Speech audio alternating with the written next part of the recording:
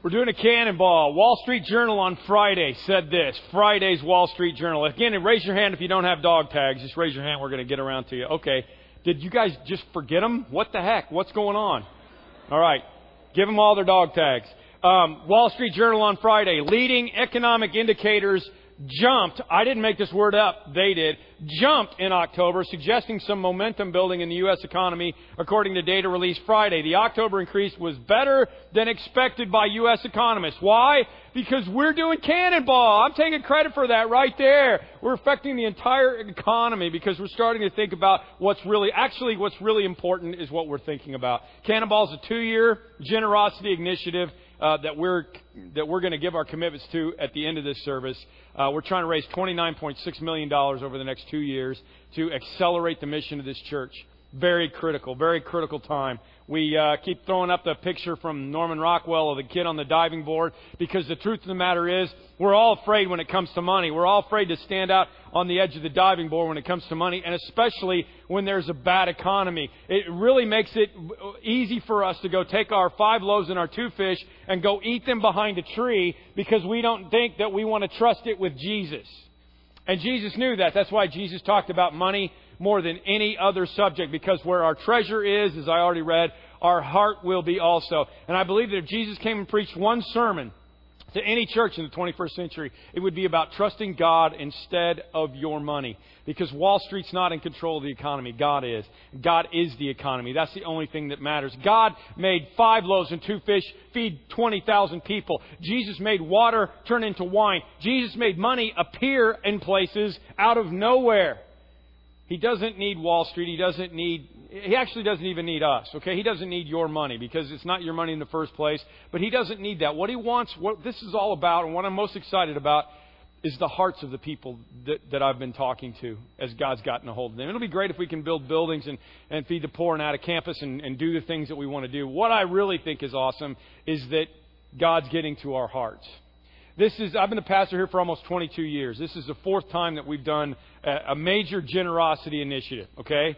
The first time was in 1997, okay? I want you to grab a hold of this. Stand up for a minute, because some people still need seats anyway. So stand up for a minute.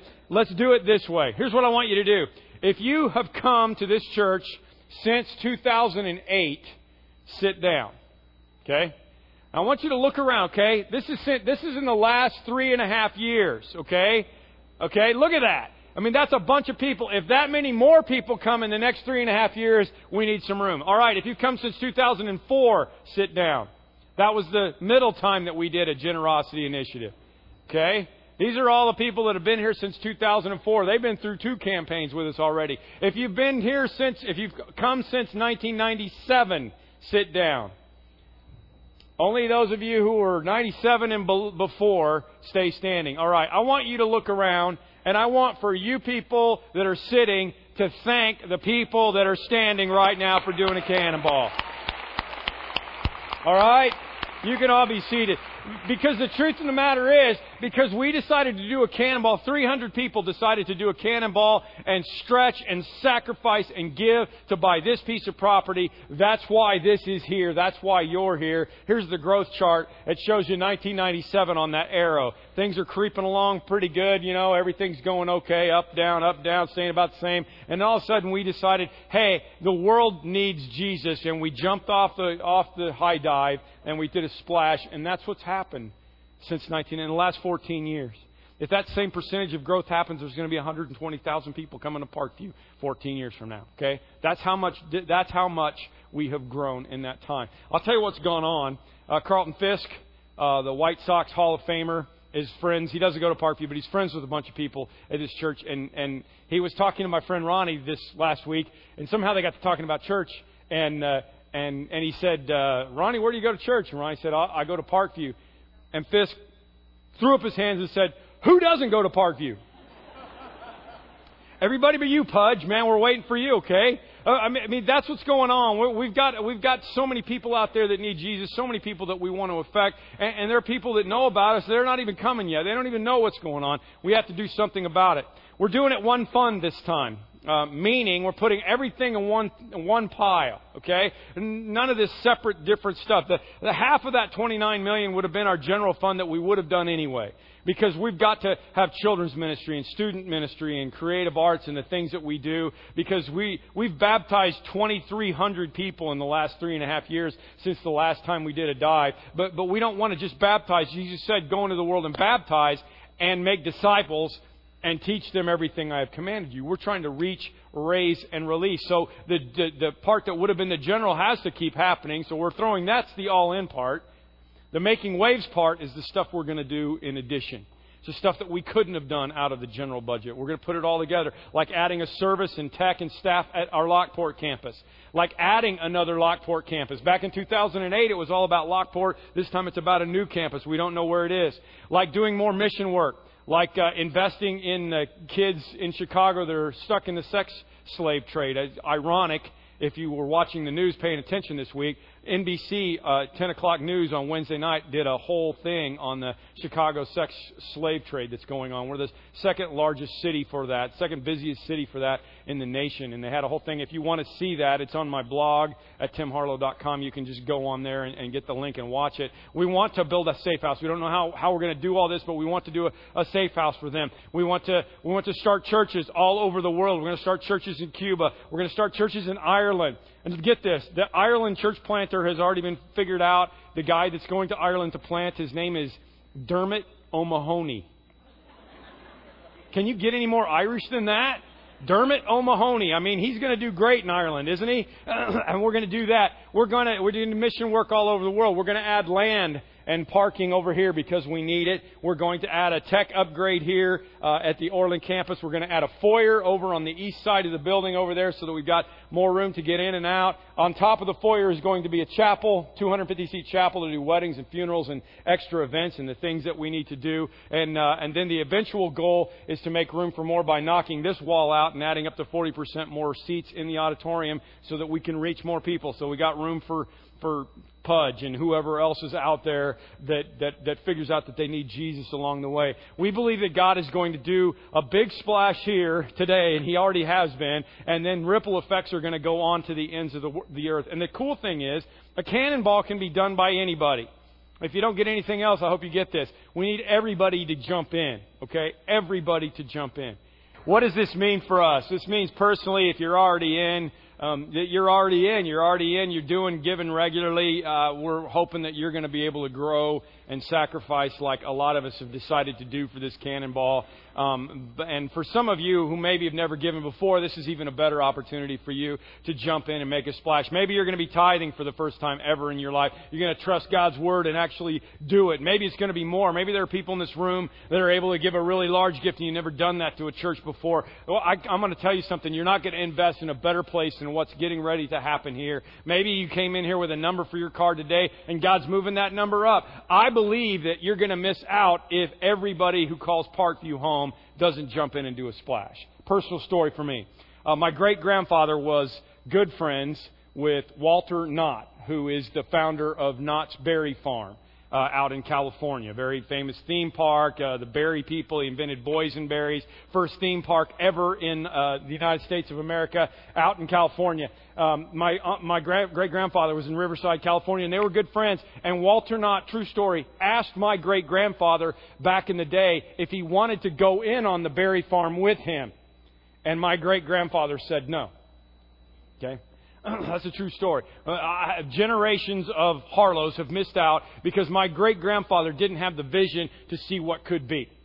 I'm hoping the generations of Parkview people don't miss out because we don't see the investment possibility that's getting ready to happen right now. I hope that generations of people are going to be touched by what's getting ready to happen.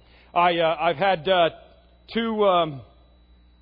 two theme kind of ideas here, deeply held convictions I've been talking about all the way through. The first one is that you can't outgive God, and I'm going to talk about that again today. Remember this, whoever sows sparingly will reap sparingly. Whoever sows generously will reap generously. We are a church that believes that. You will be made rich in every way so that you can be generous on every occasion. That wasn't a quote from a TV preacher. That was a quote from God. Like the little boy last week who gave 5 loaves and 2 fish to Jesus and ended up with 12 basketfuls of leftovers. That's what I believe God does to us. But I don't believe that it's going to be money. Maybe it is, maybe it isn't. Not rich like the TV preachers say. I'm talking about rich in every way. Even if you are in a bad way right now, you've lost your job, you have no money, I'm guessing that when you sit around the table this Thursday and have Thanksgiving with your family, you're going to be able to think of something that you're thankful for.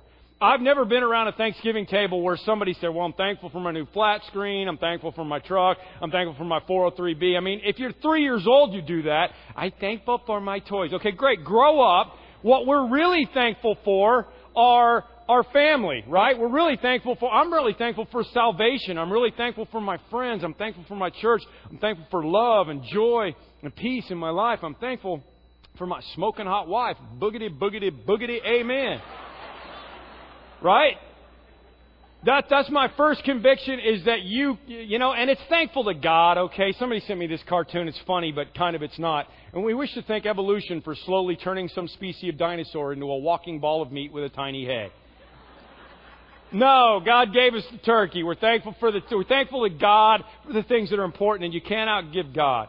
The second theological conviction is that we're supposed to bring heaven to earth and earth to heaven. We're supposed to bring the kingdom of heaven to earth and the kingdom of earth people back to heaven. I was pretty broken up last week coming back from Bolivia. My daughter's in South America working with street girls down there, and we were able to go down there, and since she's not going to be home for Thanksgiving, we decided to make Thanksgiving meal for all of them. Lauren wrote about it on her blog. She said, as tradition, we went around the table. Well, let me play the video first. You got to see the video. Tell them Happy Thanksgiving. Happy Thanksgiving. That's the only English they ever learned that whole day. Not bad, not bad. You see the little babies around there. These are 14 to 16-year-old girls who've been rescued from the street. Lauren said, as tradition, we went around the table and each person had to say 2 things they were thankful for. As the girls started, I was shocked to hear them say things that I'd never heard them say so articulately before. I'm thankful that I'm here. I'm thankful for people who love me. I'm thankful because I learned to read. I'm thankful because I'm here and I have a place to sleep. I'm thankful for this family. We got around almost the whole table, and one of the girls who was very hardened from deep wounds, a girl who probably learned it's just best not to cry when she was 10 years old, started sharing. I'm thankful that there are people who help me. I'm thankful that you wanted to share this with me. I'm thankful to taste my first turkey. I'm thankful, and she started crying, that I could just be here. Lauren wrote, her hard shell cracked, and it wasn't because of the tryptophan.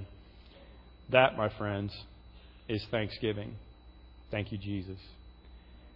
That's what we're thankful for. You will be made rich in every way. This is our picture of the gates outside the school we support in Nairobi. As a matter of fact, will you stand up for me? Keith Ham is our missionary to Nairobi, who just happens to be hanging out with me a little bit today. Thank you.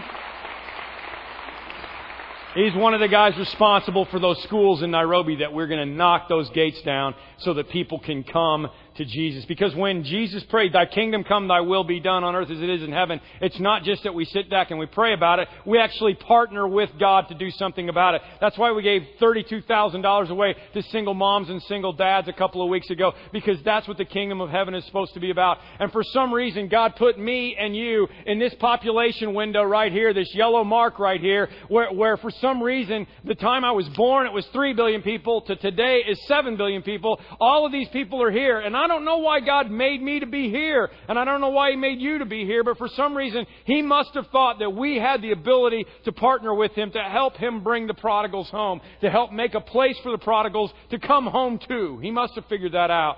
And that when it comes to the gospel, as Paul said, everyone who calls on the name of the Lord will be saved. But how can they call if they haven't believed? And how can they believe if they haven't heard? And how can they hear unless somebody does something about it? And that's our job for 7 billion people. You may know this, but last Sunday afternoon, in the middle of the Bears game, some of our dedicated leaders, our staff and our elders, and some of our dedicated leaders and volunteers got together just to do an advance commitment because we wanted to, as I read that scripture from David a couple of weeks ago where David talked about what he was going to give and then the leaders talked about what they were going to give, then it went on to the rest of the congregation. We did that last weekend so that I could tell you that 180 families, just 180 families, leadership volunteer families in the church have already designated $5.1 million towards Cannonball. And I want you to thank them for that. We're already well on our way. We have 10,000 families on our mailing list, okay? You got to get a hold of that. If everybody jumps in, we can actually make this happen. What's exciting for me about that is that 9 of those households were first-time givers, and that's who a bunch of you are going to be. You're like, yeah, maybe I threw some money in the plate, but I'm really going to commit to this. For some of you, it's going to be the first time that you've ever done that. And I'm excited not because of what's going to happen with the money, but because of what's going to happen with your heart. Somebody went from $80 in the past 2 years to $2,400. Another person went from $20 in the last 2 years to $8,800. That's a 440% increase in their giving, and God's going to honor that. Another family went from $5,400 to pledge $40,000 in the next 2 years to Cannonball. Crazy, radical, generous things that are going on, sacrifices that are being made, and they're standing up, and I'm standing up saying, we're in, we're all in, and we're making waves, and we hope that you will be too. Here's a montage of some of them just telling you some of the things that God's doing in their heart. Are you ready, Parkview? It's time to make our impact. I'm giving up Starbucks for 2 years. It may sound like a little bit, but it adds up to a lot, and I'm just going to be able to give all of that to Cannonball and see what God can do with it. I've been tithing my 10%, but I'm going to increase it now and give a little over 16%. I'm really excited about this giving, and I'm really excited to see what God's going to do with this. We're making less money, projected less money, but we're going to give more. We're just going to trust God, so we're just diving in with this thing. Going to eliminate cable TV from our lives for 2 years.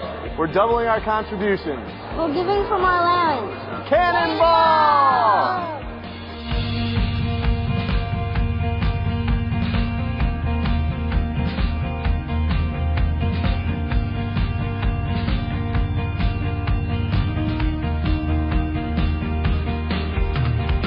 Thanks to the generosity to all of the people that came to Parkview before the Gardeners, our kids were able to grow up in a very godly church, and they've thrived here. And what price can you put on that? We're putting off saving for our house, putting off saving for college, putting off some retirement savings, and we're all in. We're just giving back to God what He really has given to us, the blessings we have had. And we're just excited to do that. Considering our tithe and then considering what we could give, we looked at the chart and we pushed it to the next level. And so that's our plan. We're not exactly sure how we're going to come up with the money, but I have a really good feeling that we are actually going to blow past that amount. We've done this 3 times before, and every time God has provided, He's made it happen. And we're doubling our giving for the Cannonball. This is the first time I'm tithing in my whole life, and I figured that it was about time. I was able to pick up a few extra hours, and by picking up those few extra hours, I'm able to tithe.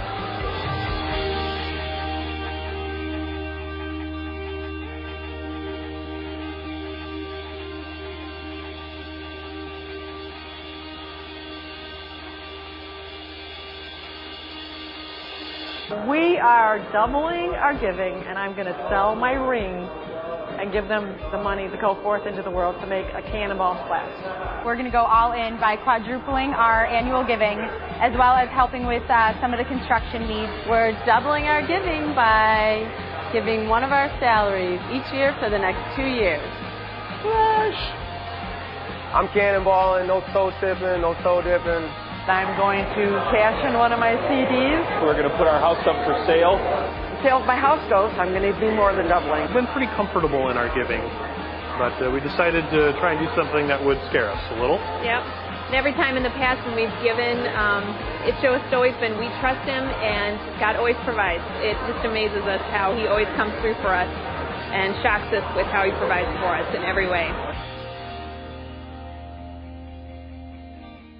They've decided to lay up treasures in heaven where moth and rust do not destroy. I mean, think back a little bit. Wouldn't it have been great if you could go back and say, hey, you know what, man, if I could take all the money that I lost in the stock market, or I lost in real estate value, or I lost in my 403B in the last 3 years, and I could have invested that with God, and just imagine what could have happened for the kingdom of heaven. Or let me put it this way. What if you lived in the South in early 1865? Okay? I'm from the South. My middle name is Lee. Supposedly I'm related to Robert E. Lee.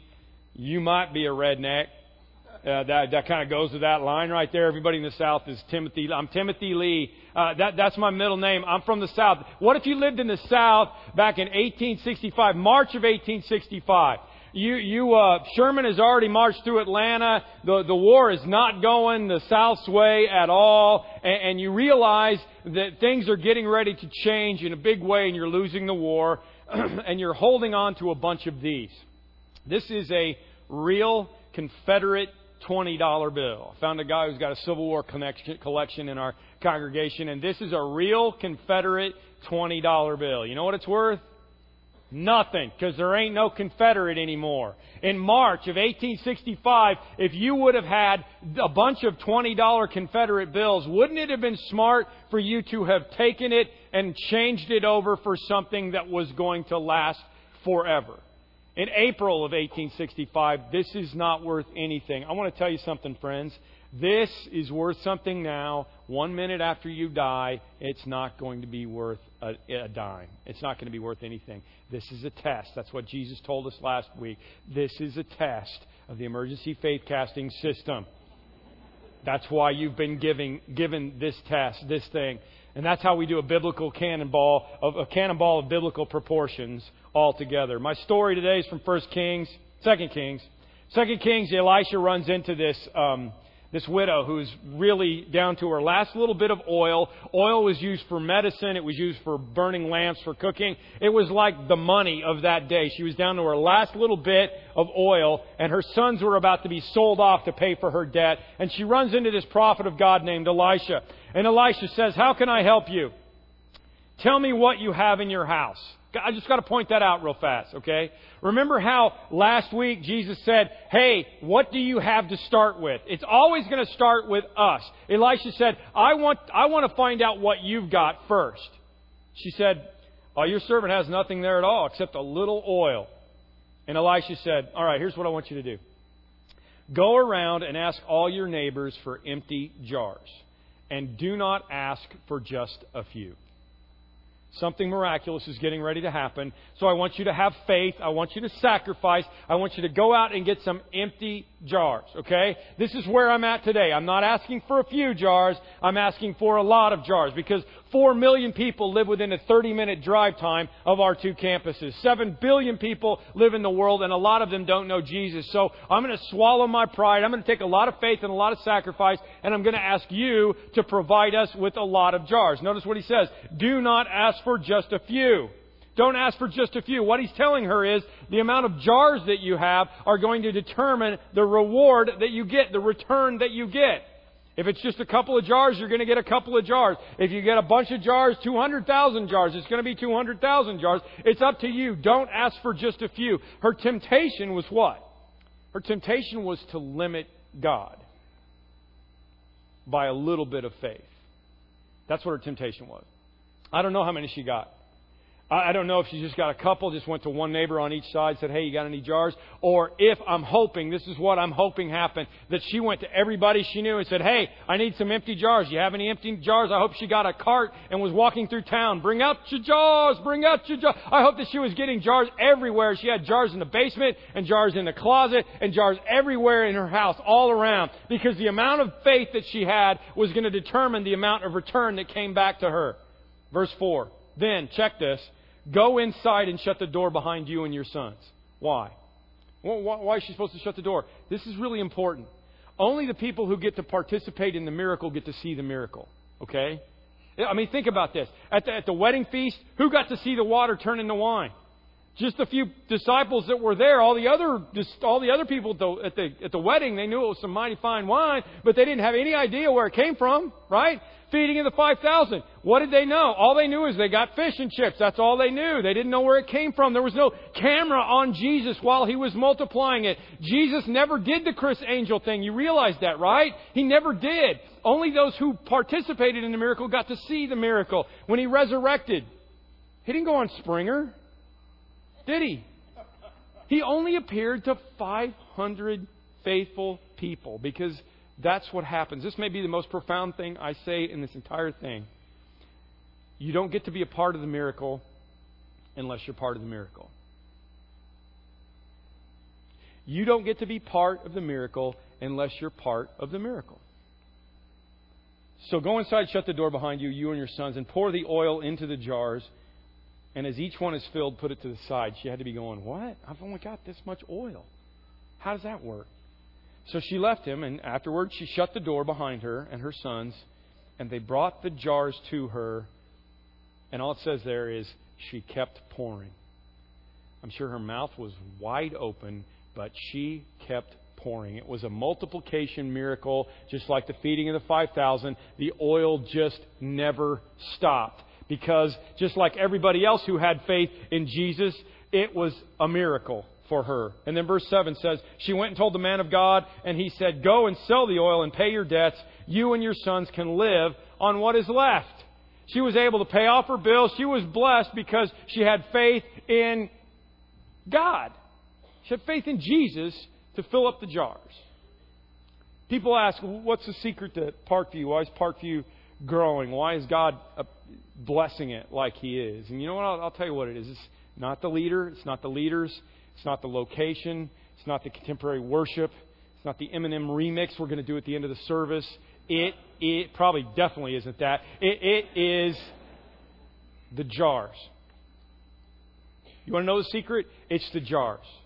We keep bringing empty jars for God to fill up, and God keeps pouring. That's how it works. We bring the jars, God keeps pouring. Jesus constantly talked about the amount of faith that we have determining the amount of reward that we would get back. As a matter of fact, there's one passage where He went to His hometown of Nazareth, and it says the people didn't believe Jesus there, and He could do, literally, quote, no miracles there because of their lack of faith.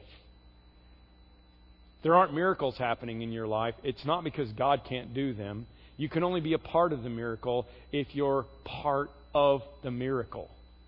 What does it take to please God? Following the rules, regulations, do's, don't? No. What does it take to please God? Without faith, it is impossible to please God, because anyone who comes to Him must believe that He exists and that He rewards those who diligently seek Him. What you're getting ready to do, if you participate in this cannonball miracle, is demonstrate your faith in a tangible way, in an actionable way. There's always action involved in our faith. When Jesus was teaching, at one point He gets to Luke chapter 9, and He says, if anyone would come after me, he must deny himself and take up his cross daily and follow me. Do you know what this is? To borrow a phrase from the youngins, from some text message phraseology, this is the DTR talk. Okay?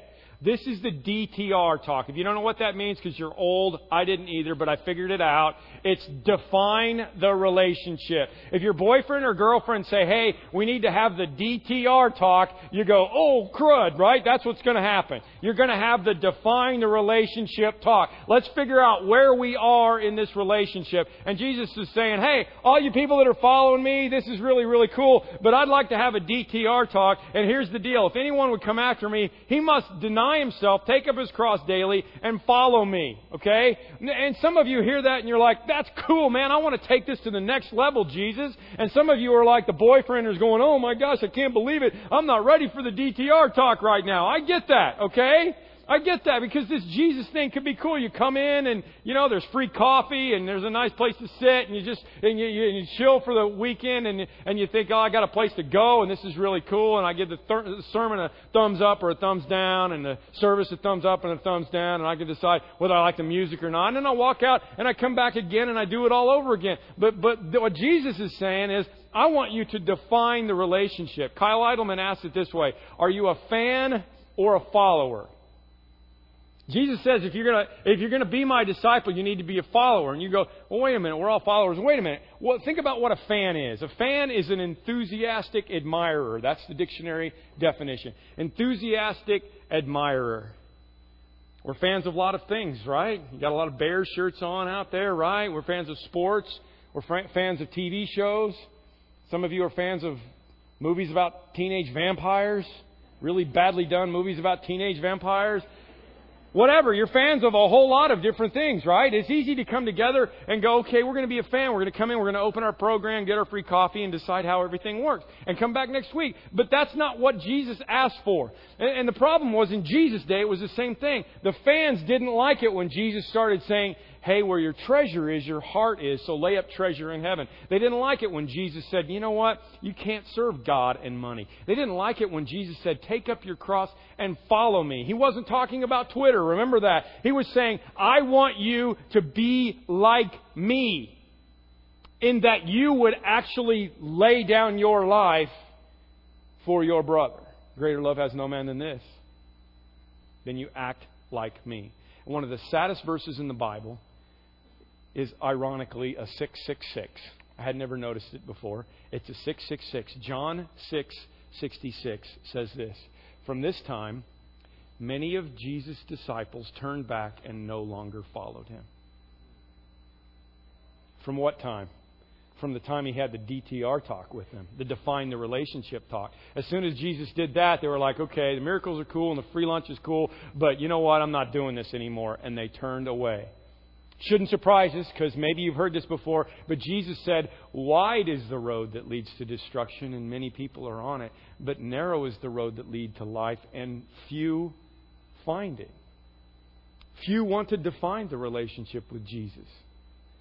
As we read in John 6 that his followers had walked away, then he turns to his disciples, verse 67, and says, you don't want to leave too, do you?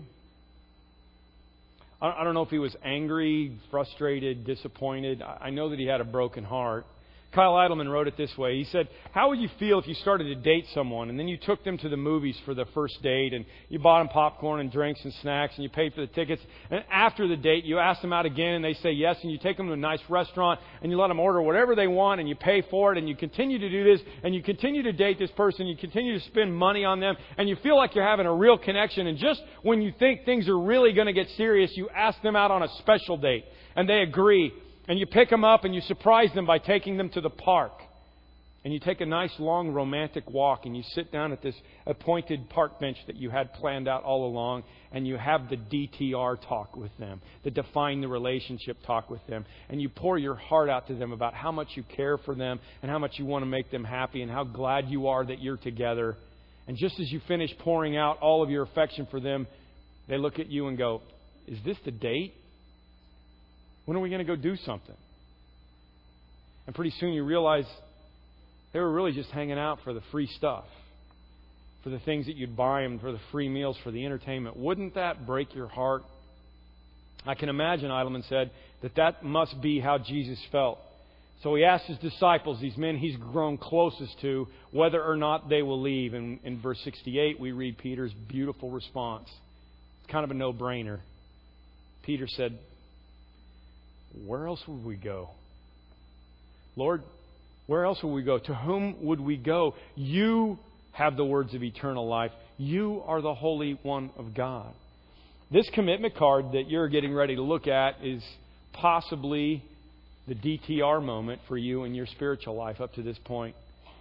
Now, some of you got baptized recently. I mean, there's a lot of DTR moments in our life along the way.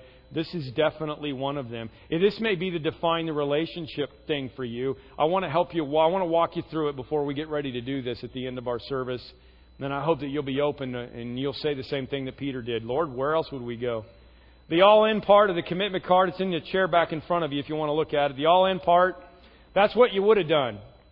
It's a 2-year period. What would I have usually done over the last 2 years? What would I have given? For me, that would have been my tithe. For some of you, it would be your tithe. It'd be, okay, this is what I've already planned on giving over the next 2 years. Okay? That's the all-in part. It might be $5,000 a year, $50,000 a year. Remember, there's 2 years accumulated in here. We're going to do this over 2 years. This is where you say, okay, this is the part that I would have done. And it may be a sacrifice. It may have been a tithe for you. It may already have been, but this is what I would have done. The making waves part, the next part there, is the part where you say, okay, I'm going to live a radical lifestyle. I'm going to sacrifice something for Jesus. When Jesus says, are you going to leave too? I'm going to say, no, I'm going to follow you. I'm going to jump up to the next level. Let's define this relationship. I'm going to be dependent on you. Then if you go, and remember, there's 2 years in there, okay? However you figure it out, we got 2 years to deal with this. Over on the right, gifts from accumulated resources. What is that? Well, I don't know what it is. I mean, some people talked about stocks. Some people talked about selling out their retirement program, doing different things to try to make more room available, things that they've already got. One guy sold a bunch of junk out of his attic on eBay at our last campaign and made $1,000. You don't even know what's sitting around. There's no idea. I gave up a Harley Fat Boy at our 2008 campaign. I said that last week. I had a Harley Fat Boy, and I thought, you know what? I could sacrifice this. And I want to tell you something. It was a sacrifice. Because I love riding down the road on my Harley and doing the Harley wave. You know the Harley wave? Now, you do if you got one. You just stick your finger out. It's like I'm not really barely acknowledging you, right? This is it. You're riding along, you'll see another Harley, you're like, yeah. Hey. Yeah. First time somebody did that to me, I was like, hey. They rode away really fast. You know what? I'm not in the club anymore. When I drive around in my 2002 Ford Explorer and stick my arm out, they just laugh at me. Okay? It was a sacrifice. Maybe there's something that you can sacrifice for this. This time for us, there's a book. It's at a publisher right now. I'm hoping it's going to get published one way or another. All the proceeds from that book are going to go to Cannonball. We're going to give up buying new cars. I'm going to not do as much for retirement as I ought to, since I'm now in the American Association of Retired People. I ought to have something in there, and we're not doing that, okay? But really, all of that is, I'm just giving you ideas of things that God might be doing in your life. The only thing that really matters, and hey, please, can we be in kindergarten just for a second? Put your name on it.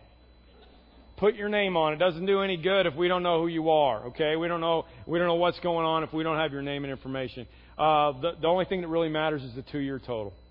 That's the bottom number. If all this other stuff is confusing, just say, okay, God, what is it that you want for me to do in the next 2 years? And can I just say this again?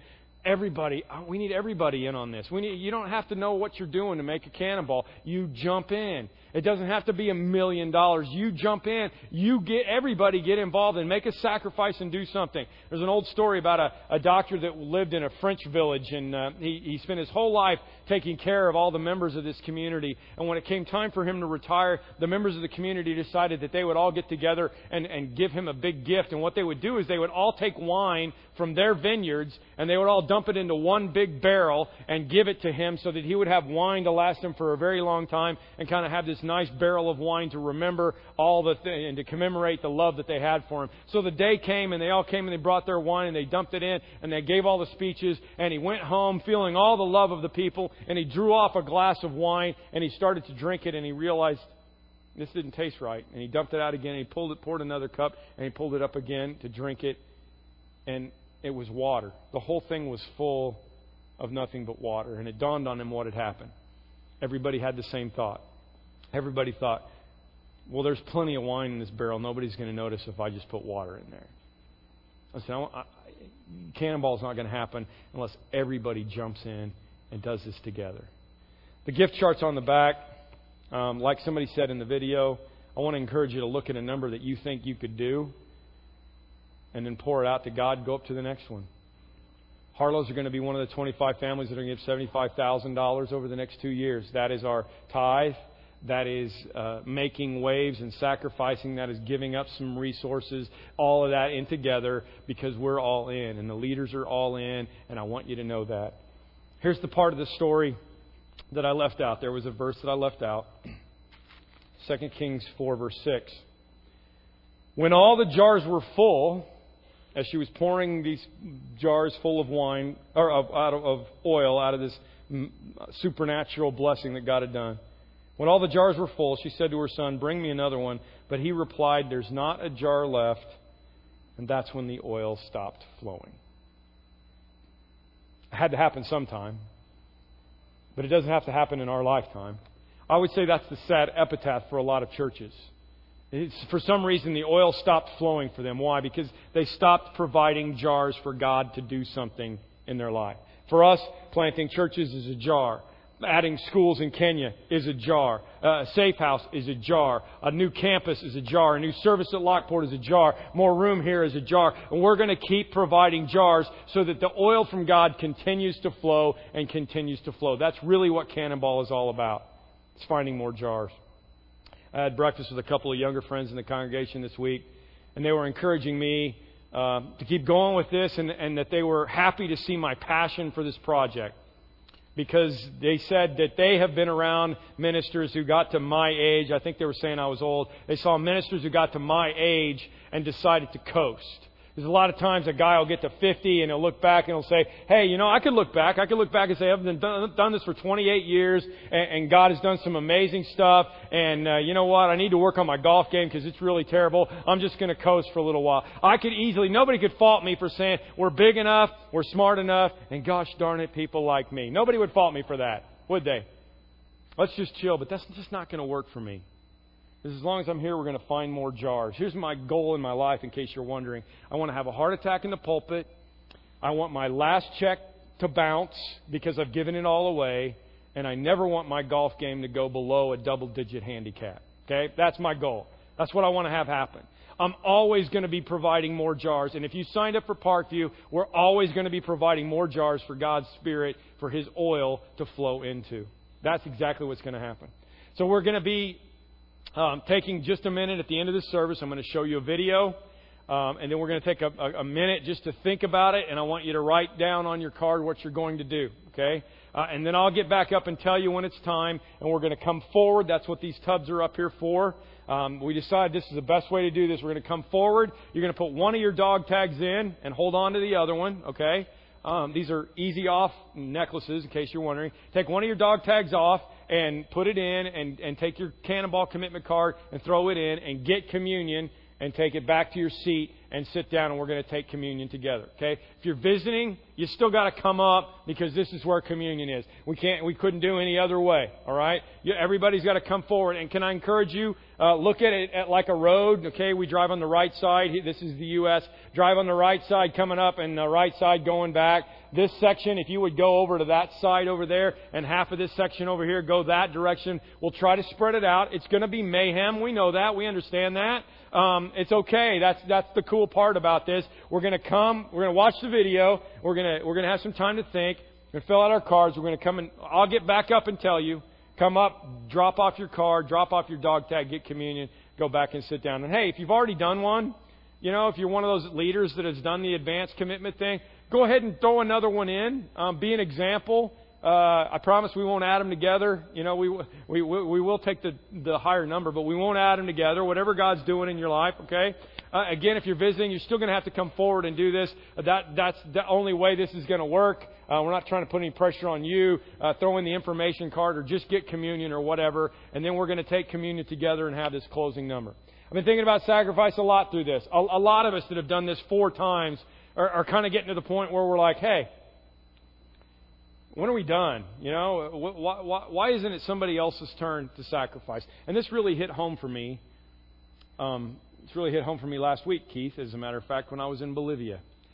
Keith has given up his whole life to go live in Africa and raise his family over there. And my daughter was in Bolivia, and we went over there last week. All 3 of my kids have a heart for missions. That's why I have an English son-in-law, for crying out loud. And I have 2 kids in college right now studying for world missions. And while we were in Bolivia, watching Lauren interact with these girls, speaking Spanish fluently, all of a sudden it started to dawn on. I don't know why we really hadn't wanted to wrestle through this before, but it started to dawn on us that at some point in our life we could have grandkids in Latin America.